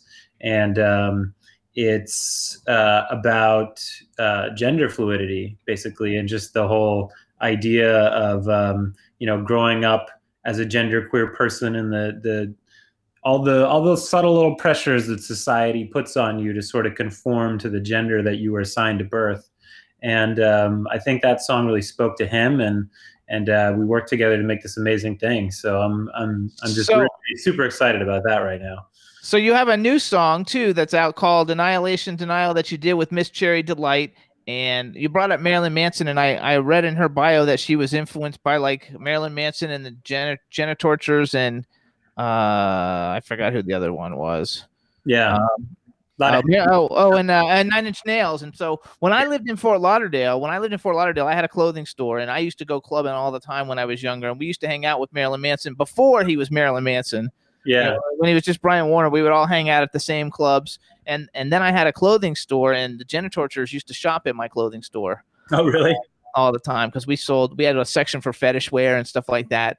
And fetish parties were really, really big in Fort Lauderdale back, I don't know, I guess that's a long time, like 15 or 20 years ago. You know, they were a very popular thing. Yeah. And so all the cool bands like that, Nine Inch Nails didn't come in, but like Wednesday 13 and let's see, Dead Star Assembly. I don't know, all these like really cool bands would always come shopping, you know, and then they would play all the clubs around us. So I brought that up just because Miss Cherry Delight said that, and you mentioned Marilyn Manson before, but you guys have a new single called Annihilation Denial. First of all, tell us how you met Miss Cherry Delight, because like I actually like watched all her videos and listened to all her music on YouTube this week because I knew you were coming on, just because I wasn't familiar with her before you introduced me to her. Yeah. No, she's not a drag queen, but she's like a burlesque rock performer in all the clubs in New York. So you might have actually heard of her. No? Yeah. She kind of comes from a burlesque sort of theater background, and she's also this incredible singer and this incredible musician and this incredible lyricist and this incredible performer. So we were really lucky to get to work with her. We've become very close friends. We met actually at a concert that she was doing burlesque at, and the FMs were performing at in the city. And we just really hit it off. You know, I walked up to her afterwards and I said, hey, you seem like you were really having a lot of fun in the audience. Would you like a free t-shirt? And then we just became like really good friends ever since, you know? So that's sort of how that happened.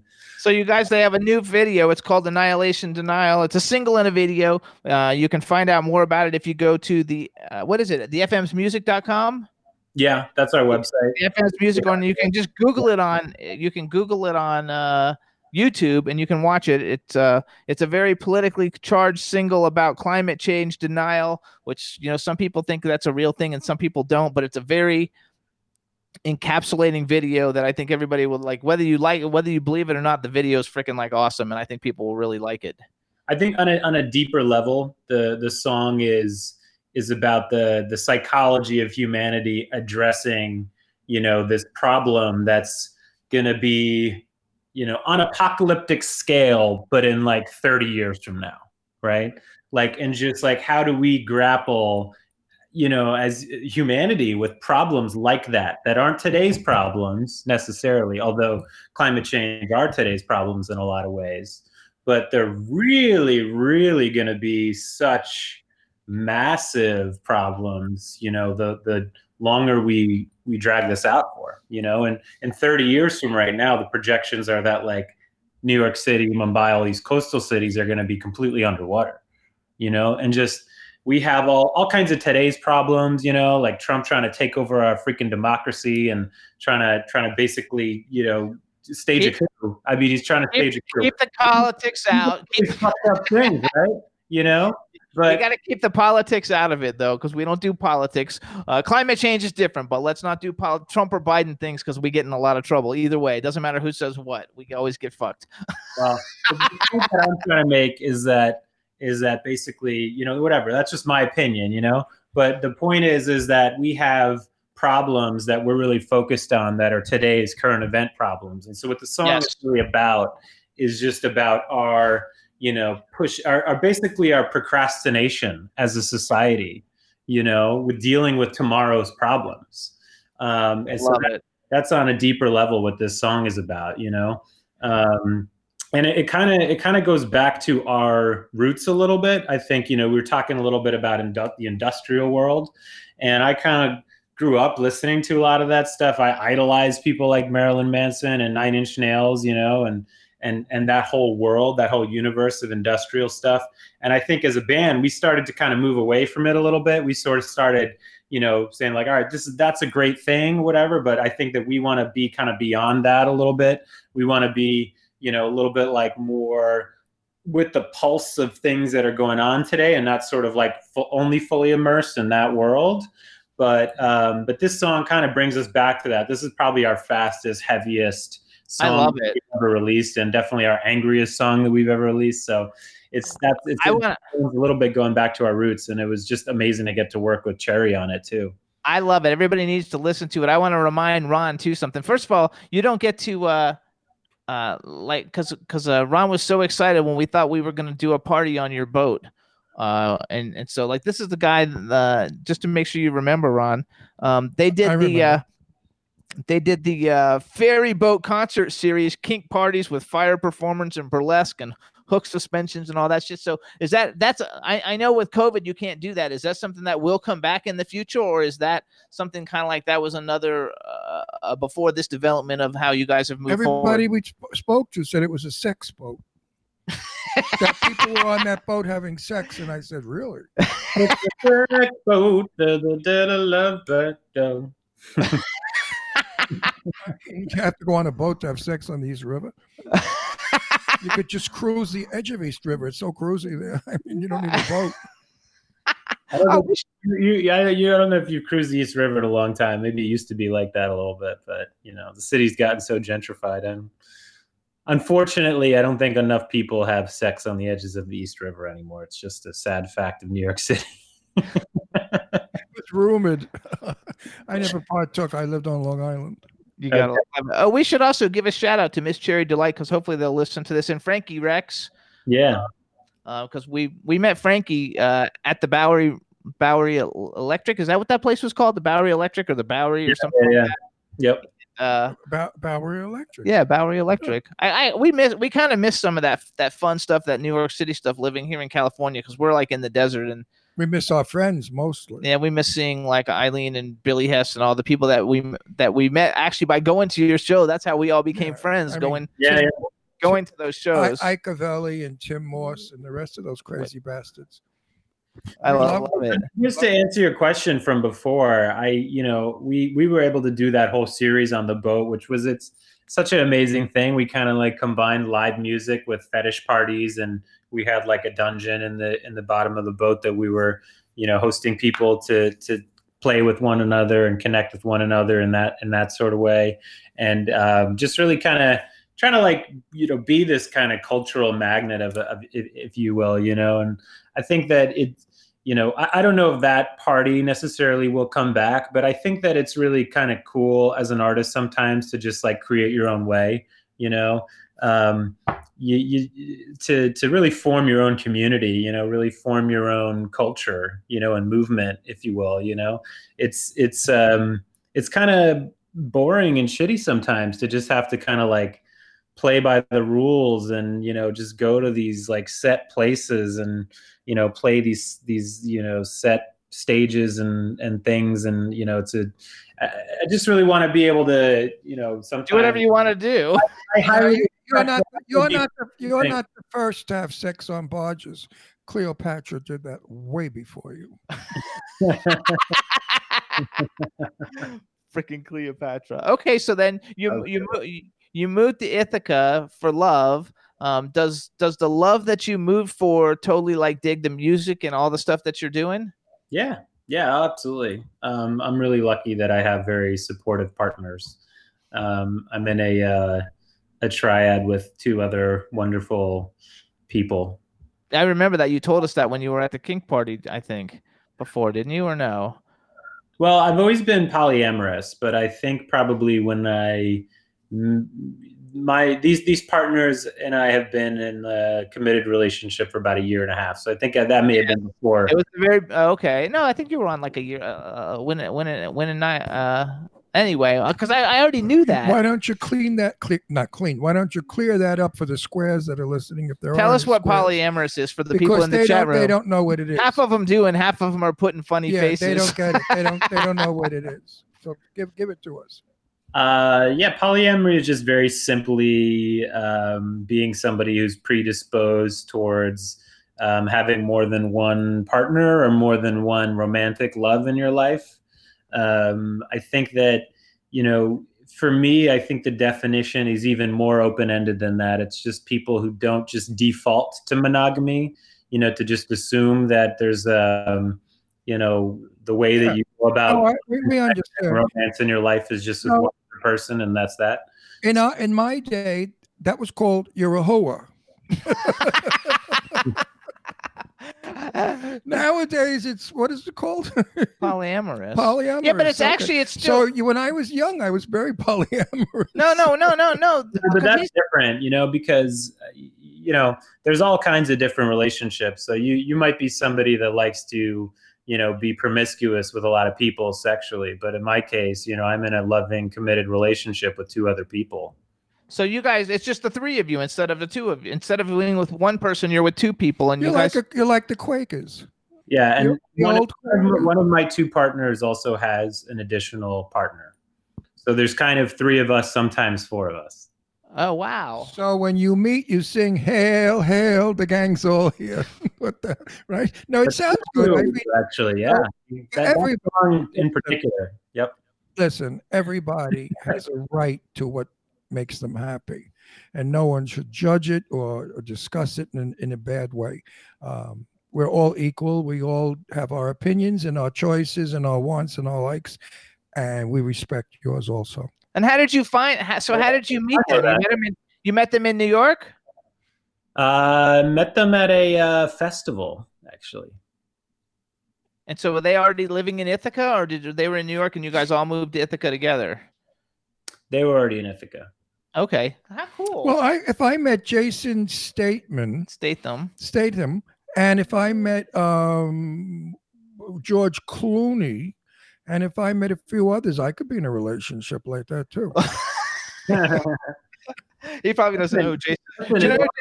You don't know who Jason Statham is. As long as you and Jimmy are happy about it, then Well, I wouldn't be happy, but I just picked out three of the hunkiest guys in the world.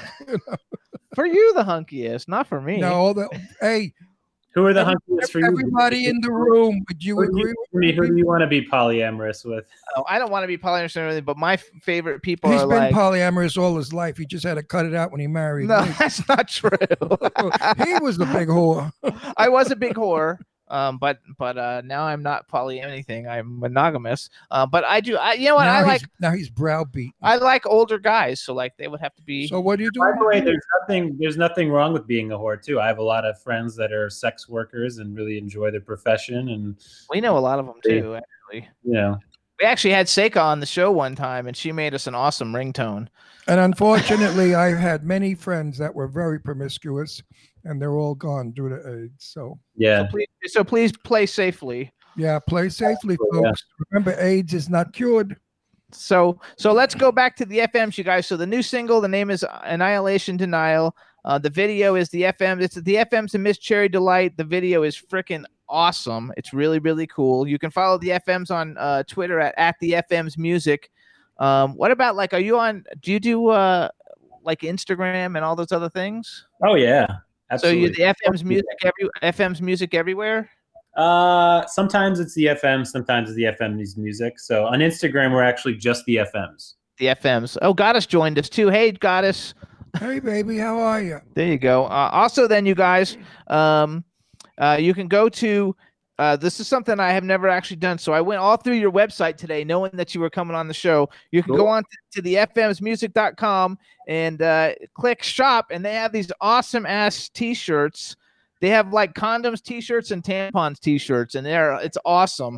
It's so freaking awesome. It's like a tampon with the string hanging down. It's like freaking like awesome. And then they have another one, and it's a bunch of condoms like all opened and unrolled, like hanging down, and they have t-shirts and like sweatshirts and tank tops and all kinds of shit. And it is, I mean, if you want like holiday gifts. Holiday Yes, if gift, you right? need a holiday gift, you need to go to the fmsmusic.com and hit the shop button. First of all, if you want something that's going to like just be cool, like a conversation piece, if you're going, I mean, I wouldn't wear it to like your mom's house, but if you're going to like go into a concert or a party or something and you wear like, you know, a t-shirt with like a tampon hanging down with a string, me. it's like way cool. Please, you should talk. Well, I want to tell you Wait, guys. hang on. When Jimmy Starr did clothing, he had a lot of the clothing in the warehouse, and I went to pick out clothes. And what did I see? Fuck you t-shirts, eat me t-shirts. I have a big dick t-shirts. You had to see the most disgusting shit he had all over his Gay t-shirt. for pay, and they sold like crazy. So these are like a whole different vibe essentially, but these shirts are really great too, because so first of all the profits from all of that merch is going to the Black Trans Travel Fund. So it's actually all the proceeds from that is going to charity. And it's a special campaign that we worked with this amazing artist, Star Callahan, who's a really young artist that we met in New York City. She is also a POC person, trans person. And we just like had this amazing collaboration with her, and like I really, if you're looking for a really cool, one other thing about them, it's all organic, all organically made stuff too. So if you're looking for a really great holiday gift, it's really good stuff to get right now. We're really hoping to sell some more of those. Many, many millions of years ago, I met the first trans girl. Pat Michaels was her name. And she had a big stamp. And in Manhattan, she'd stamp on every corner, Pat Michaels was here, Pat Michaels was here. Now, one night we were leaving Uptown, going down the Village to a gay bar. A whole bunch of us in a cab. And she got in the cab, and the guy said, "Hey, you're a cute drag queen." Well, she went nuts. She said, "I'm not a drag queen, I'm a woman." He said, "No, you're not, you're a man." He said, "No, I'm not, I'm a woman." Well, he proceeded to spread his legs, pull his panties down, and say, "Look, I'm really a woman." We almost hit a pole. The cab driver went, I'm serious. The cab driver didn't know what to say. He said, "Oh, ma'am, I'm so sorry. I apologize. I'm so sorry." She said, "It's okay. Just don't ever say it again. Know a lady when you see one." And that was Pat Michaels. Unfortunately, for some reason, she took her life. I don't know why. I understand that after she became a woman, she didn't want to be a woman. She became a lesbian. I don't understand that either. But something flipped out in her head. She just wanted to be gay. She didn't want to be straight. And being a woman, she was straight. I talk for trannies. I shouldn't say trans. I'm allowed to say trannies. Straight people can't. But I speak up for trannies because I have so many tranny friends. Gorgeous too. I mean, beautiful. It's that's a really sad story, but I feel like it's one good thing about what's sort of happening in our culture right now is that we're recognizing that, gender identity is a spectrum, right? And so it's not like, oh, okay, you're either a boy or a girl, or you're a girl that wants to be a boy or a boy that wants to be a girl. You really can be anything you want to identify as yourself. There's not like a category of something that you have to be or not be. And sexual orientation is the same way, right? And whether you're predisposed to love just one partner or many partners is another, it's everybody's choice. People are starting to realize now that there's options. You don't have to be one thing or another thing, and it's hard to figure out your own sexuality sometimes when you know that you're divergent from what the norm is. And for many of us, myself included, we've had a journey throughout our lives to kind of figure it out. And I've just had so many steps along the way in that process. And maybe I'm still figuring it out. How old are you? How old are you, if you don't mind saying? 34. 34. How'd you like to be 80 like me and live in 1955 when, if they suspected you were gay, you were put in jail, beaten up by most, hated. Actually, that happened. Called horrible names, treated like a third-class citizen. It was hell then. Today, it's wonderful. Everybody can be who they are. Look at me on television now saying I'm gay. Years ago, they would have kicked us off the air.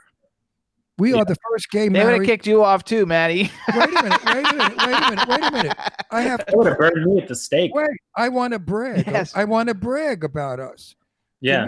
Jimmy Starr and I were the first gay married couple 10 years ago to come on television and not be kicked off. And be vocal about it. And be vocal about it because people liked us. And people saw us and they said, you know, these gay people are nice people. They're not demons, and they're not going to rob our 3-year-old kids and screw them, you know.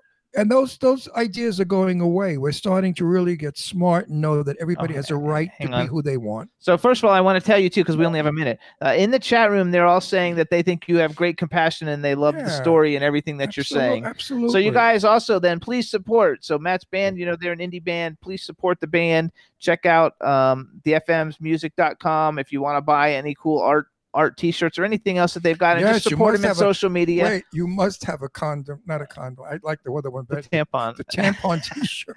And support the band. The name of the song is Annihilation Denial. Go on YouTube, Google the FMs Music Annihilation Denial. You can also put Miss Cherry Delight and you can see the video. It's really, really an impressive video. How old is Cherry?